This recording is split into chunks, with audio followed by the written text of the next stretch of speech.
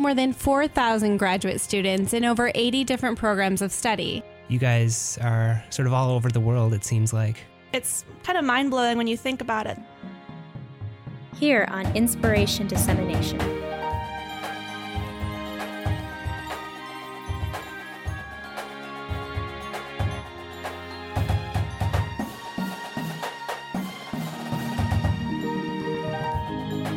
But there's actually photographs of this data set stretching over a much longer period of time. They're now converted into basically mathematical shapes, and we can now analyze the statistics of this shape. Good evening, listeners. Good evening, listeners. Hello, KBVR listeners. My name is Adrian Gallo. I am one of the hosts of Inspiration Dissemination. We are a radio show, podcast, and blog that usually records on Sunday, but today we are having a Bright Ideas episode. Like I said, my name is Adrian Gallo, and at Oregon State, we have more than 4,000 graduate students and over 80 different programs of study. And here on Inspiration Dissemination, we feature the research and personal stories of one of these students each week. If you're a graduate student or a postdoc or a community member at OSU and interested in coming on the show, or you just want to find out all about the awesome things going on at Oregon State, check out our blog at blogs.oregonstate.edu/inspiration, where you can find out all about our up-and-coming guests and links to our Twitter and podcast pages. Inspiration Dissemination is recorded live, and today we are lucky to be joined by Chris Eubanks. Chris is one of the vice presidents of the local NAACP Lynn Benton branch and is an assistant director for the residential education at OSU's University Housing and Dining Services. Chris, welcome to the show. Hi, thank you.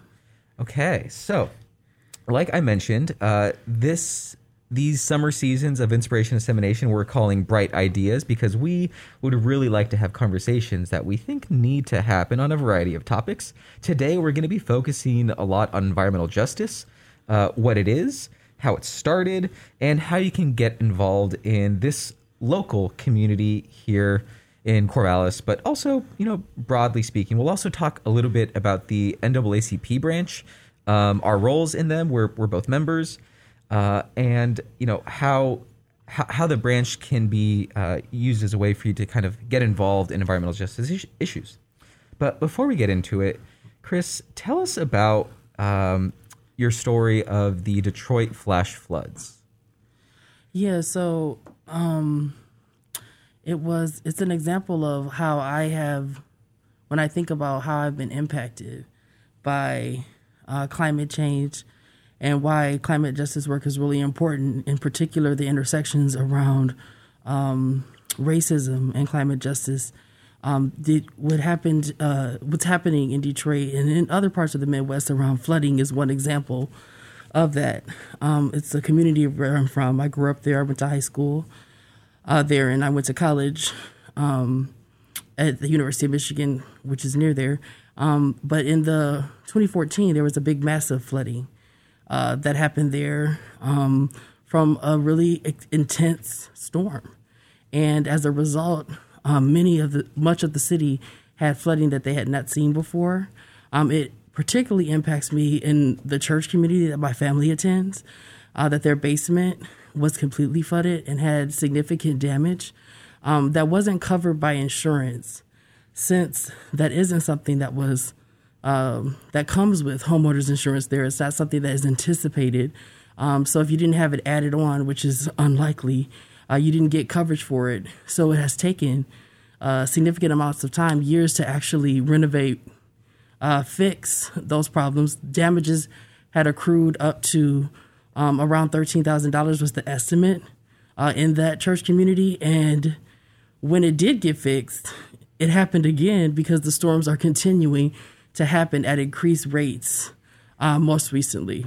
So we'll link to this NPR story that you provided us in our blog post, but I want to take out a piece here because you mentioned that this was a 2014 event, but, quote, in the past decade has been particularly bad. Heavy rainfall caused severe flooding in 2014, 2016, 2019, and 2020, where one person quoted says, the 100-year storm now kind of looks like a 10-year storm because the recurrence interval has changed. And that's what you're describing, where you don't have flood insurance on these classic homeowners insurance things, because this didn't happen before, but now it's happening all the time. All the time and repeatedly, and because of how the infrastructure is, and how it's set up and how it's old and has not been improved. It's a city that is primarily people of color, mostly Black, with a Mexican community as well. It's definitely an example of an intersection of racism and climate change, that this is a community that has heavily been impacted by intense storms and flooding that is unprecedented, not like before. And they are impacted differently than the surrounding suburban areas. And to the point of that, as it states in that article, like 40% or 46% of the 4,667 Detroit households have experienced some type of flooding since 2012, between 2012 and 2020. That's huge. That's almost like 1 in 2 households, basically. And another piece from the NPR story, which was this was a study from Wayne State University, that more than 40% of Detroiters have experienced household flooding, but that a majority of them are in Black neighborhoods, because they were found to be twice as likely to be at higher risk of flooding, and that renters were also twice as likely to be impacted by flooding compared to homeowners.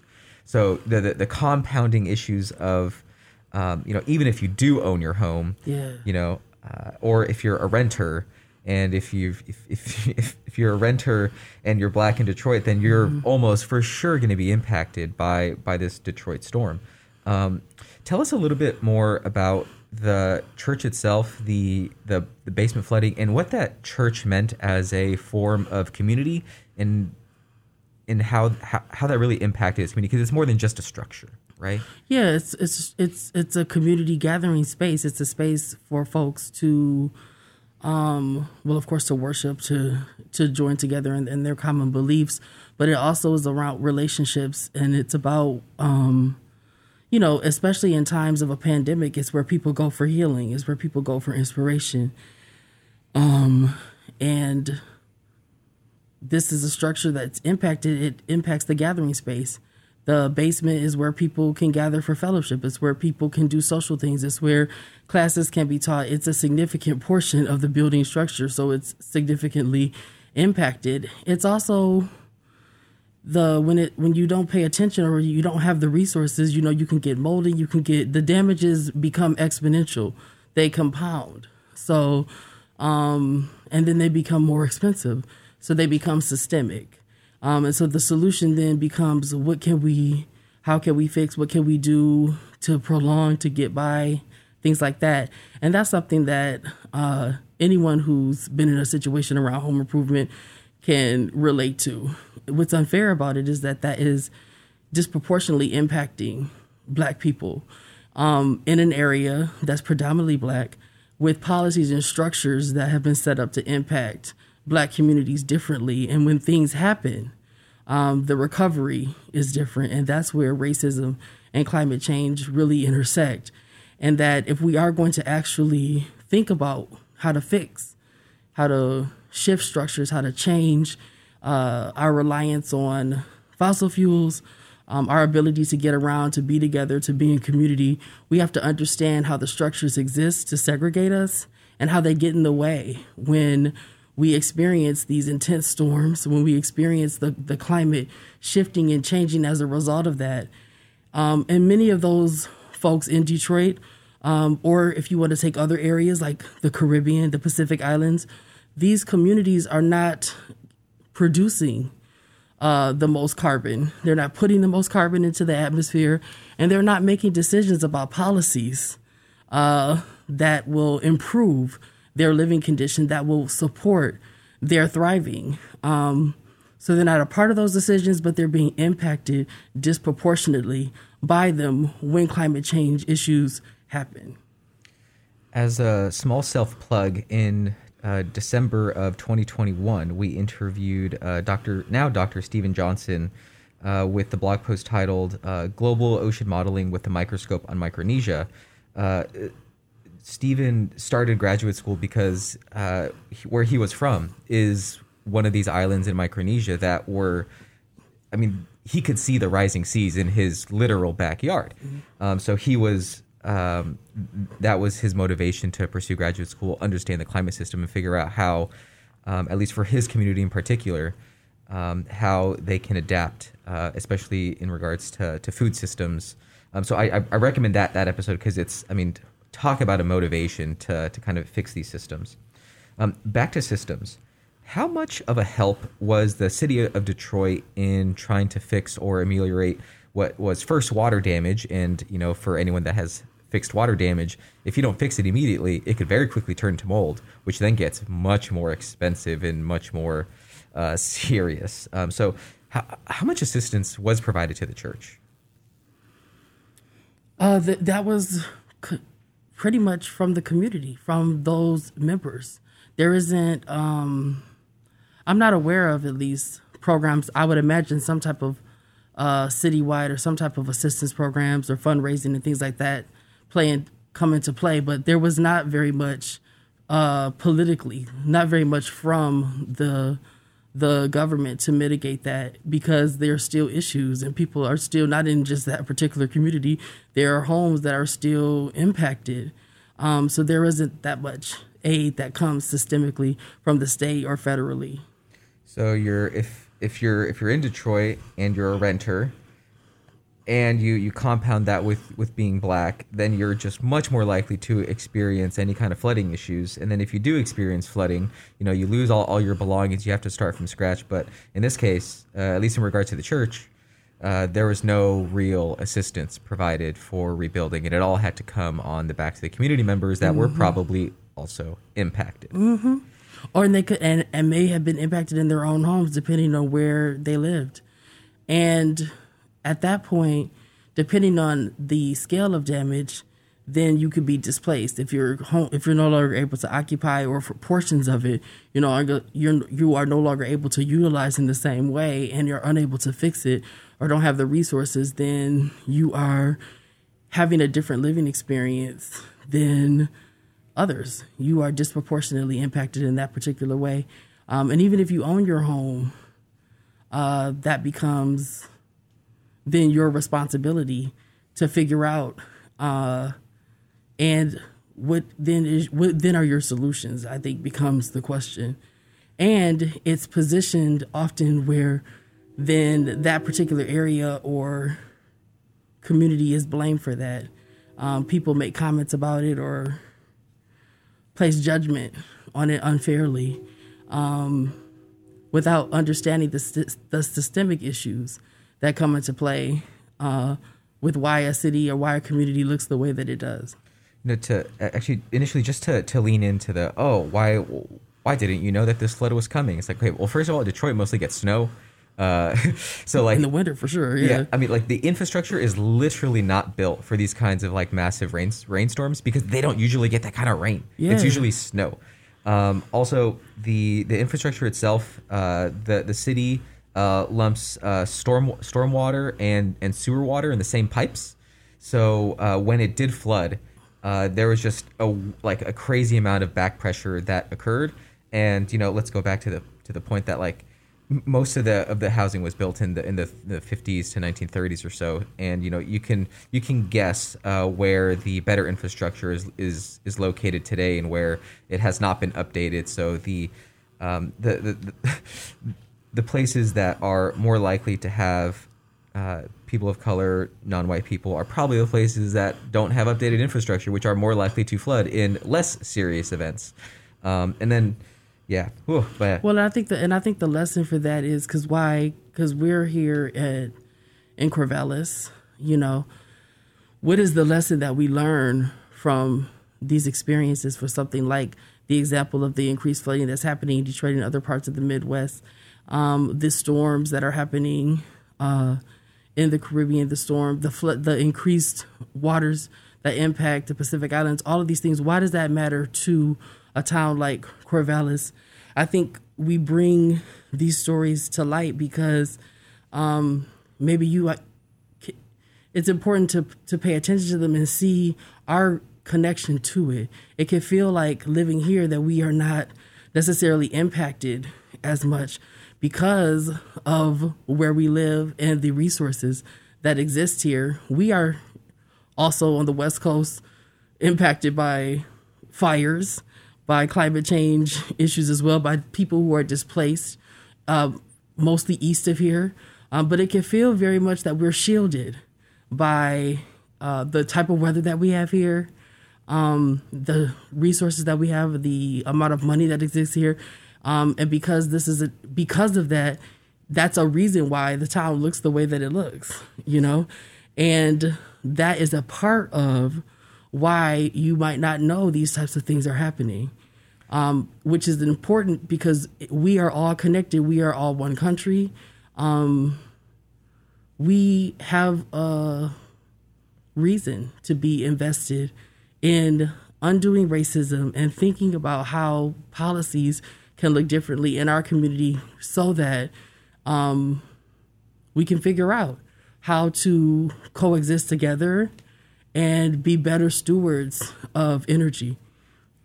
So we're going to touch on specific ways to get involved in the local community towards the end of this episode. But I do want to touch on a few points, which is we're speaking today in August of 2022. Last month, there were some really wild floods in Tennessee. In the same month, there were also floods in Yellowstone National Park that took out entire communities, took out whole homes. St. Louis. St. Louis as well.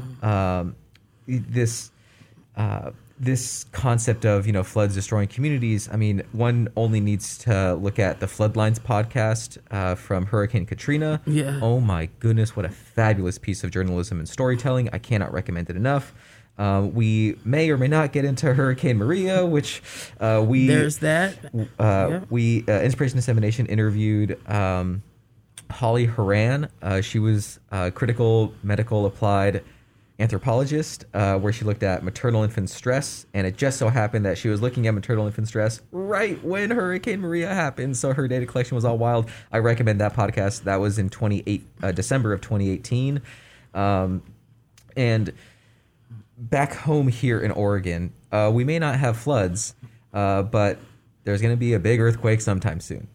The Labor Day fires of 2020, that was literally spewing ash all over the place where the air was toxic outside, and ironically, at that time, the air was toxic inside because of COVID.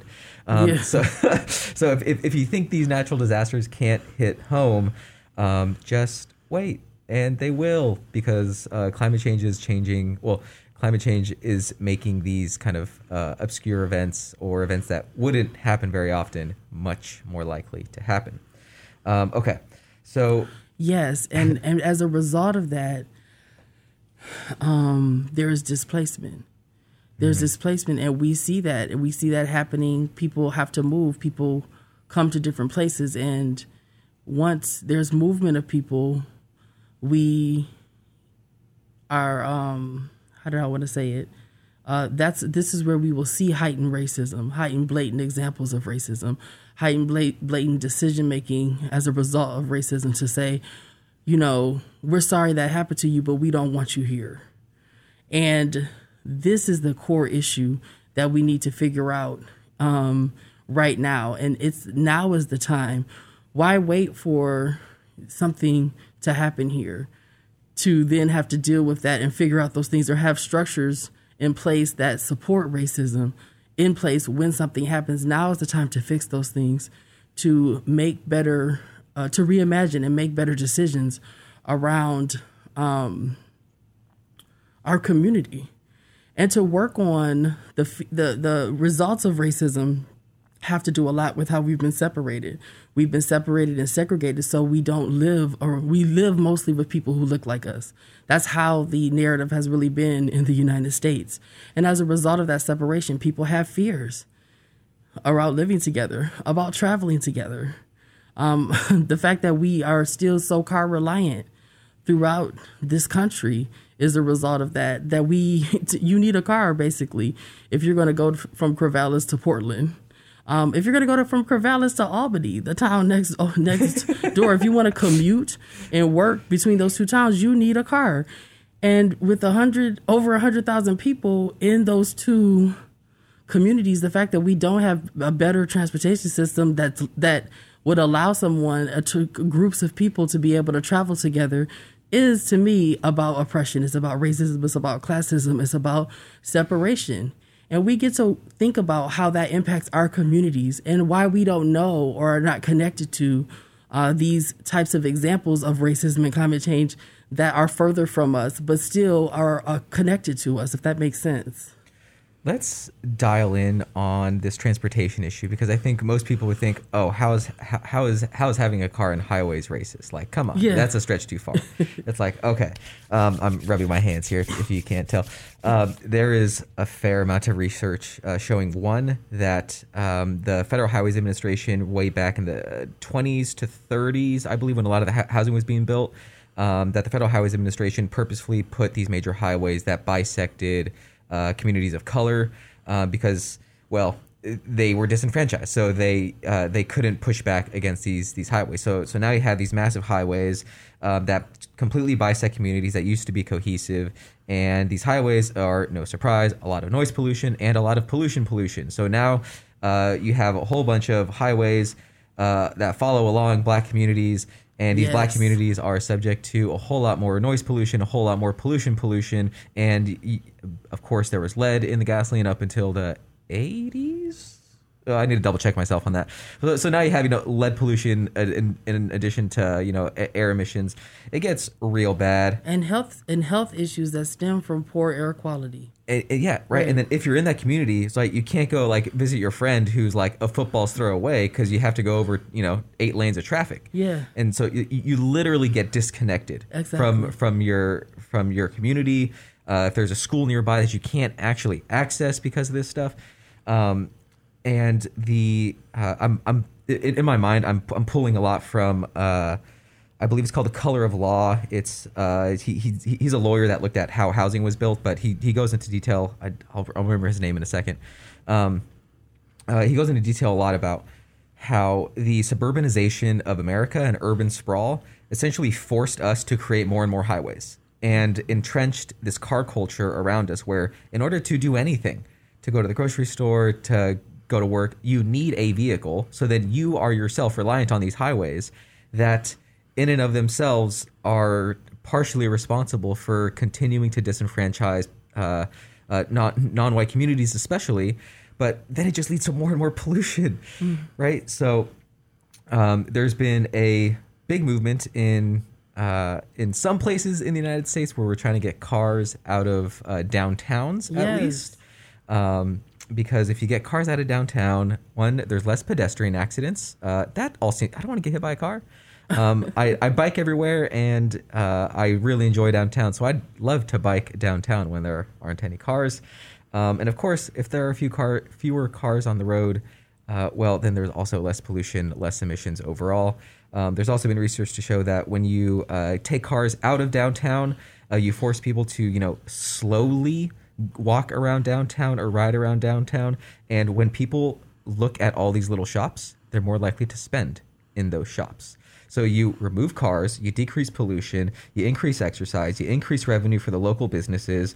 There's more outside food to be had. So this is just one of the many ways that when you think of environmental justice, it seems like such a big, broad issue, and it is. But there's also some very local things to start considering, like reimagining downtown. What would Corvallis be like? Especially, 1st through 3rd streets or whatever, 1st and 2nd Street.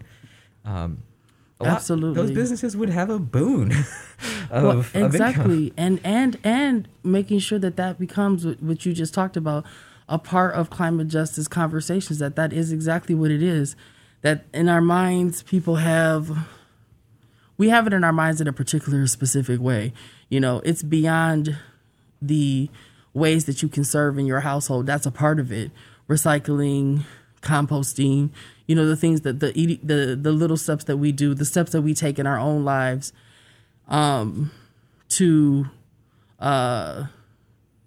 reduce carbon emissions. Let's just say it basically there's that piece, but there's that, just like there's the interpersonal piece, you know, around I get to know my neighbor, I get to know my community, I get invested. There's the systemic piece that we also get to bring in. And so what I like about your example is that that's the systemic thing. It's like, how do we change the structure in a community to get them to be better, to be better stewards of energy, and to also increase our ability to be a community, to live together, to invest in that community. All of those things are a part of what it means to coexist together, to live together. And that's the piece where racism has been so damaging, is that it gets in the way of us being able to think that way and be together in that way. And we all need each other there, as we all will be displaced in some form as the climate continues to be different, more destructive. Places will be less and less inhabitable, and we'll have to figure out how to do that. And the default cannot be racism, can't be, well, I've worked hard in my community that's, you know, away from all of these things, so I want it to be maintained that way, and, you know, sorry for you, because the structures that we have put in place have led it to be the way our communities are, and have given access to the wealthiest, to white folks, to be in spaces that have shielded them from this issue in a particular way. So that is why this conversation right now is so important. That is why the reimagination of how we get around and how we are together is so important, because we're not all going to have a Tesla. We're not going to all switch to an electric car. We have to have mass transit. We have to find ways to move us around and to get to places without using fossil fuels. And we should be able to do that. We have the technology, we have the intellect, the people who know how to do it, and the money and resources. So why don't we? And to me, the answer to that is racism. How we set up policies, how we get a light rail, why we don't have a light rail system throughout the West Coast, throughout Oregon, for example. These are all things we get to say, why we get to shoot for and figure out why is that in place. The policies that we have are so localized that any one specific community could decide they don't want that to be in their community, and all of a sudden the project is not able to happen. So that means that a small community of people can decide and shift and impact a structure that really works for everyone, that would be better for everyone, that they can say, no, we don't want that. That's not fair, especially when for a small select amount of people with more resources, affluence, and power to decide that for everyone else. To put some brass tacks on this, it's been the broad way to describe this is called NIMBYism, where the NIMBYism stands for not in my backyard-ism. But oftentimes what happens is, you know, there's some community meeting where it's like, hey, we're gonna build more housing. It's gonna be some medium and high density housing in this area, and the area that they're building in, the people who own homes, which are usually older, and because they're older, they're usually whiter. The people that have, or, you know, they're older, whiter, retired, which means that they have time, that they have resources, so they will go to these community meetings constantly and just lobby against, I don't want high density housing, or I don't want XYZ in my place. I want the character of the neighborhood to stay the way it is. But like the people that would actually benefit, yeah, well, they're working 3 jobs. They're picking up their kids from school and they're like dropping them off and they're like taking them to, you know, whatever. They don't have time to go to these meetings. So even though they would be benefited the most, they literally don't have time to try and, you know, add their voice to that discussion. I want to narrow down into this community aspect. Mm-hmm. I want to get into the NAACP Lynn Benton branch. Yeah. Before we do, I do want to specifically note a couple things with environmental justice. It started back in 1990. Robert Bullard is said to be kind of the father of the current environmental justice movement. He wrote a book called The Dumping in Dixie. But at that time in 1991, there were 17 principles that were developed for environmental justice. I just want to read 2 of them. So out of the 17, I'm going to read, let's see here. how about 13 and 14? 14 is environmental justice opposes the destructive operations of multinational corporations. And then 15 is environmental justice opposes occupation, repression, and exploitation of lands, people, and cultures, and other life forms. Again, this was way back in 1991, but I think a lot of people can probably sign on to that. An addendum, the book I was thinking of is called The Color of Law, Forgotten History of How Our Government Segregated America. It was published in 2017 by Richard Rothstein. Really, really good book. Highly recommend. Okay. Now let's go to the NAACP Lynn Benton branch. The reason for this episode to actually occur is because we are both on the Environmental and Climate Justice Committee in the local branch. So before we get into the committee, tell us a little bit, since you are one of the vice presidents, tell us a little bit about this branch, maybe how it's grown, its kind of effectiveness in local organizing thus far, and where we hope to take it in the future, and how people can get involved. Yeah, our branch has grown. More recently, we've actually tripled our membership. And so there's a lot of interested folks who are engaged in civil rights and Black liberation, which is really exciting. We have lots of our committees. We've grown and expanded, like having the Environmental Justice Committee is a newer committee for us, and that's really great that we have folks coming together. And a part of my role with it as vice president, one piece that I take on in my particular position is around community education, which is what information do we need?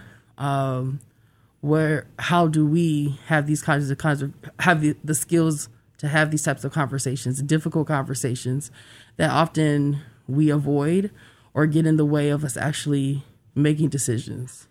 And actually, number 16 of the Environmental Justice Principles from 1991, quote, calls for the education of present and future generations with emphasized social and environmental issues based on our experience and an appreciation of our diverse cultural perspectives. Oh, man. Exactly.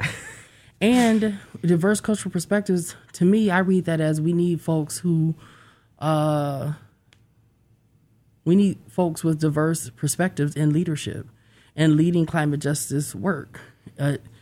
Has had a face of white leadership, and that needs to shift and that needs to change. We need to get connected to and involved in local indigenous communities who understand this space. This is land that is theirs, who should lead us here, to understand and to bring in communities with disabilities, people of color, black communities who have the skills and knowledge to survive and have thrived with very minimal amounts of resources and support because of racism.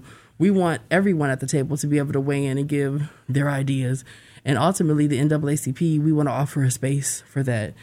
And we want to offer an entry point because one of the ways that, for me, when I first was learning about all this, I felt overwhelmed. There's a lot happening. Where do I start? When I'm hearing about these massive storms that are happening in the Pacific Islands, in the Caribbean, what's happening there? What can I do about it? It feels like a really big topic. And the product that I was noticing was I wasn't doing anything. The overwhelming amount of information and feelings and emotions, I didn't know how to start. So something like this podcast is to reach out to folks to say the entry point is to get involved, to join something, to participate in an organization and think about locally, what can you do in your community? What information do you need? And then how can that information move you to an actionable step? Not just more conversation, but that more conversation can continue with plans and with strategies. So we have programs. We have a dialogue series, the Keeping It 100 series, which is to have real honest conversations about racism. And we have topics where we talk about that in climate change, and we have a chance for people to think about what gets hard, what is overwhelming, where are those feelings that get in the way that immobilize us.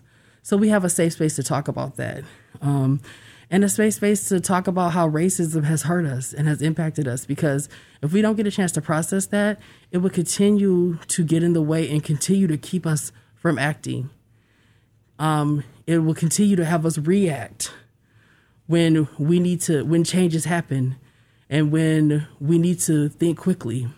We are on a timeline. If we as human beings intend to be around, because we do know that the earth will continue to be here. Do we want to be here? It'll just be reptiles and birds instead of people. Okay. And so like and to me, when I first, heard that, it helped me orient to this, because I think when you grow up in the US, you grow up in a very individualized, kind of self-centered space where this is about me. And this is actually not about us. It's about us, and it's not, because we may not be here, but this planet will continue whether we're here or not. And we can't let something like that, racism, get in the way of actual things. There's a lot that can be accomplished and get done in the next 25 years, and there's a lot that can be recovered if we are able to act thoughtfully. To me, I think we often react. We've seen that as an example within the pandemics that have happened, it hasn't been a thoughtful action, it's been reactions, not enough vaccine production, and then of course from there, what happens as a result of it? Certain communities get access to things before others because we haven't been intentional. Places, people of color had less access to the vaccine initially. Entire continents, communities, for a while, Africa had no vaccine. Many countries in Africa and in South America had zero, a year in, that's not okay, right? So we have to be able to see those as examples, that's an example systemically around public health and our survival. And climate justice is about our health and our survival as well. And so starting one entry point I'm offering is to start the conversation, get more informed, get involved. And then where can we go from there, right? If we can have a conversation about what you just said, reimagining the downtown or creating better transportation opportunities for commuting here in our communities in Corvallis and Albany. So who do we need to have at that table? There's lots of folks that can get together and offer that. There's plenty that can be done just in that one actionable step. To me, that feels a lot more attainable than how do I solve climate change? We have to make it personal. We have to bring it back to our communities, right? And then we have to think about where we feel insecure, where we get nervous, where we don't want to offend people. These are all the ways that racism continues to separate us. I don't want to say my idea because I don't want to be seen as racist. I don't want people to not like me. We have to be able to get in the same space and realize that we are bigger than that. And a part of the dialoguing helps us build relationship together so that I know you're good people. And if I know you're good people, when you make a mistake, I'm not going to cancel you, But if we're constantly only coming together in reaction, if we're not building that type of relationship now, if we're not transforming how our spaces look and working on racism, we will only react in that way. We won't actually get to someplace more meaningful. The time to work on it is now, not when bad things happen. To lay my cards down on the table, I've been in grad school for the better part of a year where my research is solely focused on climate change, but it's usually focused on broad scale, like entire ecosystems. So like Alaska permafrost to the wetlands of Florida. And the more and more I've researched this stuff, the more and more I'm right. It like you were saying, like, oh my goodness, what do I even do about this? It feels so immense and so big. And I mean, I don't love academia. Those that know me know that about me. But just in the last couple of years that I've been a part of the NAACP, there has been more local action, tangible local action that I felt has made a difference in 2 years than in all of the magic papers I may or may not publish, because all these papers are behind freaking paywalls and like no one can access them. What a joke.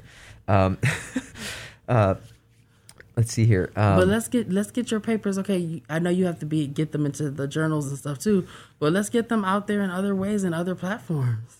So, here's okay. I'm gonna keep it 100 with you right now. Okay. So I am T minus 60 something days until I defend my dissertation. And most dissertations are like, my science is awesome. Yay. Here's my science. You should fund it more. And like, honestly, my presentation will not be that. My presentation will be, I'm going to show you my science, but also, the ways that my science, so I study soil science. We think a lot about carbon in soils and in croplands and in agriculture.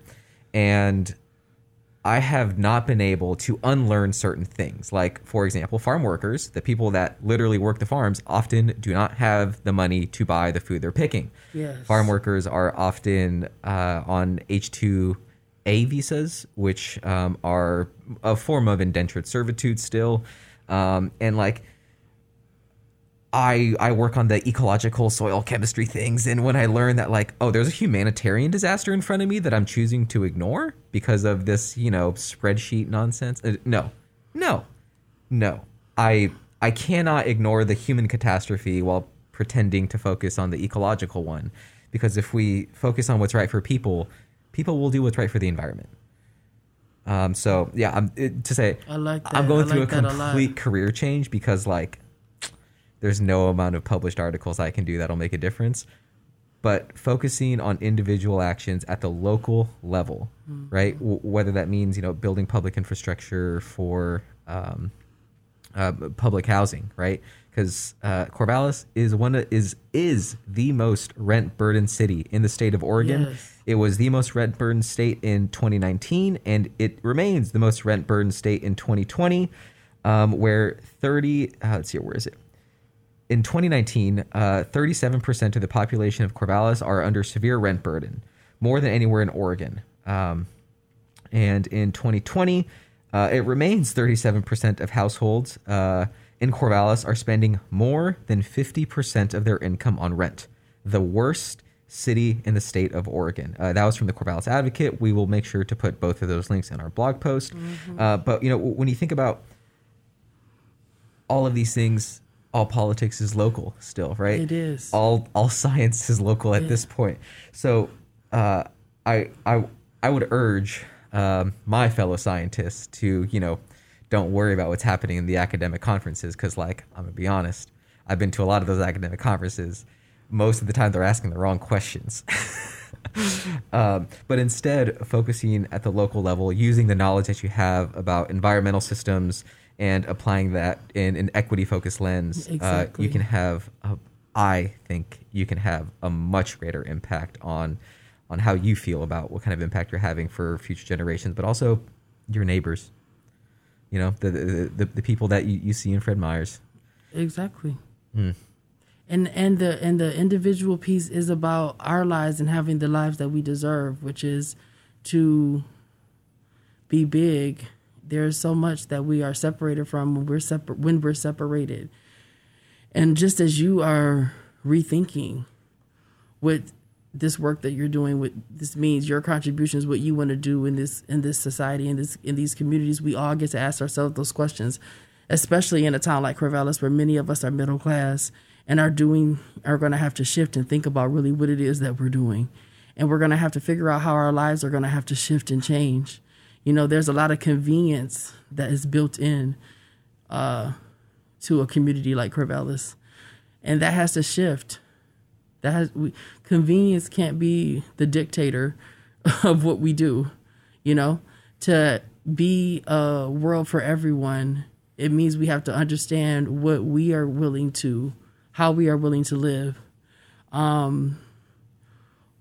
Two people living in a 5-bedroom house, for example, or reimagining how we can be together and be in community will go a long way.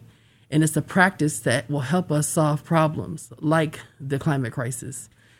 And so actually, speaking of solving problems, if you think that, I'm only going to affect my local community by doing whatever actions, I'm only going to affect my state politics, yada, yada. Okay, here's a perfect example. In 2021, there was a heat dome here in Oregon. You were probably around for that. It was awful. At that time, there were 2 farm worker deaths, but Oregon's Occupational Health and Safety Administration did not have any heat regulations. And this summer, summer of 2022 is the first time that Oregon will have any kind of heat regulations for farm workers. The only other states are California and Washington that have heat regulations for farm workers. Earlier this year in 2022, the Biden administration looked at, hey, California has these regulations, Washington has these regulations, Oregon has these regulations. At the time of this podcast, Oregon has the most stringent regulations for getting water and shade in high heat. And also affecting wildfire smoke. So this is all outdoor workers, not just farm workers, I should say. But the Biden administration then directed their OSHA, national OSHA, to say, hey, why don't you look at implementing what the West Coast states have done across the rest of the United States? So in this states as models of democracy, what we do here in Oregon can still be seen as a way to implement national policies. And oh man, I'm in it for the long haul. Exactly. What we do in Corvallis. Yeah. What we do in Corvallis and Albany, what we do in Lynn Benton counties can be an example. We were the example here in Oregon, and I believe in Washington too, when we had to shift to voting by mail, and many of the country was completely like, I don't want to do this. I don't trust this. We had already been doing it. We have been doing motor voter for a long time now. And we have had consistently high turnouts, high involvement in elections. So it was the time for us to really be visible there and say, no, we know this works. This is how you do it. This is how you do it. Mm-hmm. Right. We can continue. And our voice and being vocal there matters. And taking risks to be that visible matters. And racism, just to keep drilling this point in, prevents us from that. It makes us scared to do that because of how we might be judged or how we might be looked, how we might be seen by others. The more that we work on that, being comfortable around people, noticing where we're afraid, noticing these pieces where we were taught about other people who are not like us, the more we can be honest about that, where we can face that, heal from that, be vulnerable with each other about that, the closer we will be, and we won't let that get in the way of us being together when we've actually worked through it and have seen something different. And so not only do we need to be that example, that we can be that example around better transportation, better policies around housing, better things, better infrastructure in our communities here. We can also be an example of how to be together, how to work together, how to be justice focused and equity minded, how to be honest and authentic. The programs that we have, it makes sense to talk about white supremacy and racism. It actually helps our communities, because we have that knowledge, are better off. We can challenge all of these narratives that say that makes people uncomfortable or whatever. We get to actually be that bold. And to do that, it starts with us deciding that for ourselves and getting involved. And it's the deciding and the acting concurrently that we need to focus on. Sounds like a revolution. Okay, let's do it. Okay, before we get to your outro song, that was a little feeder. If you're interested in learning more about the local Lynn Benton NAACP branch, you can find more information on their website. It is all one word, lynnbentonnAACP.com. We'll also link to that in the blog post as well. There's lots of summer events. Not too long ago, there was a community housing event that also had some food assistance, housing assistance, all kinds of many services. So yeah, I encourage you to get involved because, again, I've been doing climate change research for the better part of a decade. In the last 2 years being involved with NAACP, there's been more tangible actions than anything I've ever done in my academic life. Okay, so with that, Chris, thank you so much for coming on the show. One of the things we ask our guests is to choose an outro song. So what song did you choose and why? The song I chose is Talking About a Revolution by Tracy Chapman. I'm a huge fan, and it can sound like a whisper. And if that's how it starts, great. Well, with that, thank you so much. This is off of Tracy Chapman's 1988 album, self-titled, Talking About a Revolution. Enjoy. Don't you know talking about a revolution. It sounds like a whisper. Don't you know? We're talking about a revolution. It sounds like a whisper.